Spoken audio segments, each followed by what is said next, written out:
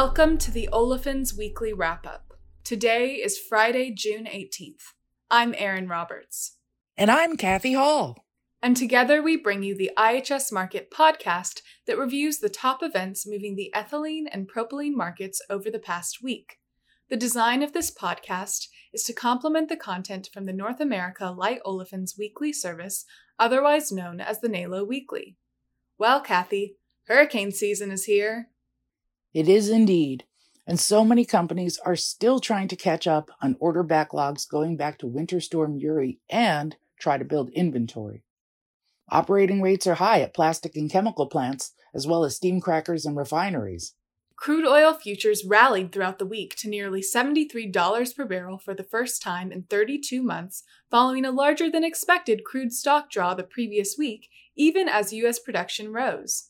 Refinery utilization rose to pre-pandemic levels as the increase in output was not enough to keep pace with the rise in demand.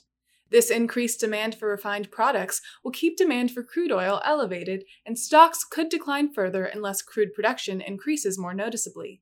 IHS Markit expects the WTI cash price to average $70 per barrel in June and $72 per barrel in July.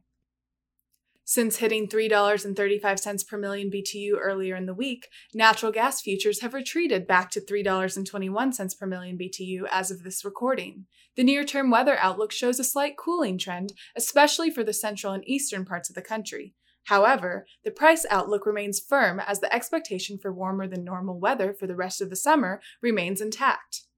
In the natural gas liquids markets, ethane and propane moved in different directions this week.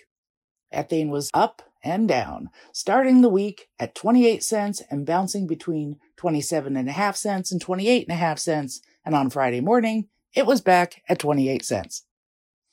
Propane was higher throughout the week, climbing from the 94 to 95 cent range to more than 97 cents by Friday morning.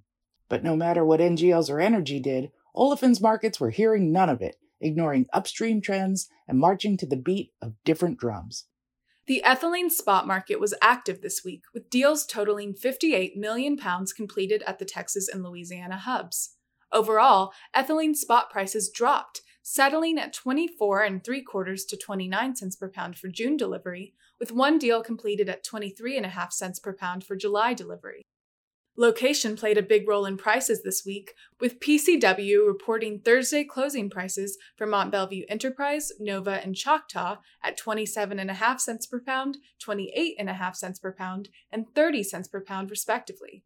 On the cost side, the weighted average cash cost was slightly higher this week, driven by higher cash costs across the board except for gas oil. U.S. ethylene supply continues to increase as ongoing planned maintenances near conclusion. Inventories have reached near 5-year average levels in June and are forecast to move above 5-year average levels in July and August. U.S. ethylene demand sentiment remains strong for June, driven by increasing derivative operating rates, strong export demand for available volumes, new plant startups, and low inventories. The story in propylene is not location, it's timing.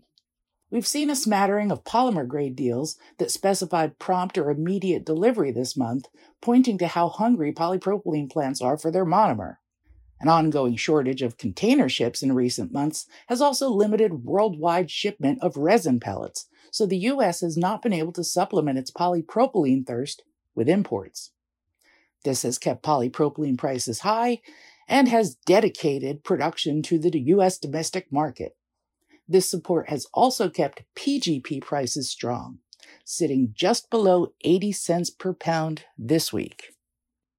The propylene price forecasts changed this week, but the ethylene price forecast did not. If you want to find out more, you can read the respective sections of the NALO Weekly.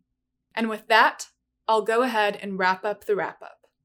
Don't forget to subscribe to our podcast on SoundCloud, Spotify, or wherever you get your podcasts, and give us a like or leave a review if you enjoy it. Check out ihsmarkit.com/chemical for more information on subscribing to our services. And if you have questions or want us to cover something more specific, you can send an email to me at erin.roberts@ihsmarkit.com. Until next time.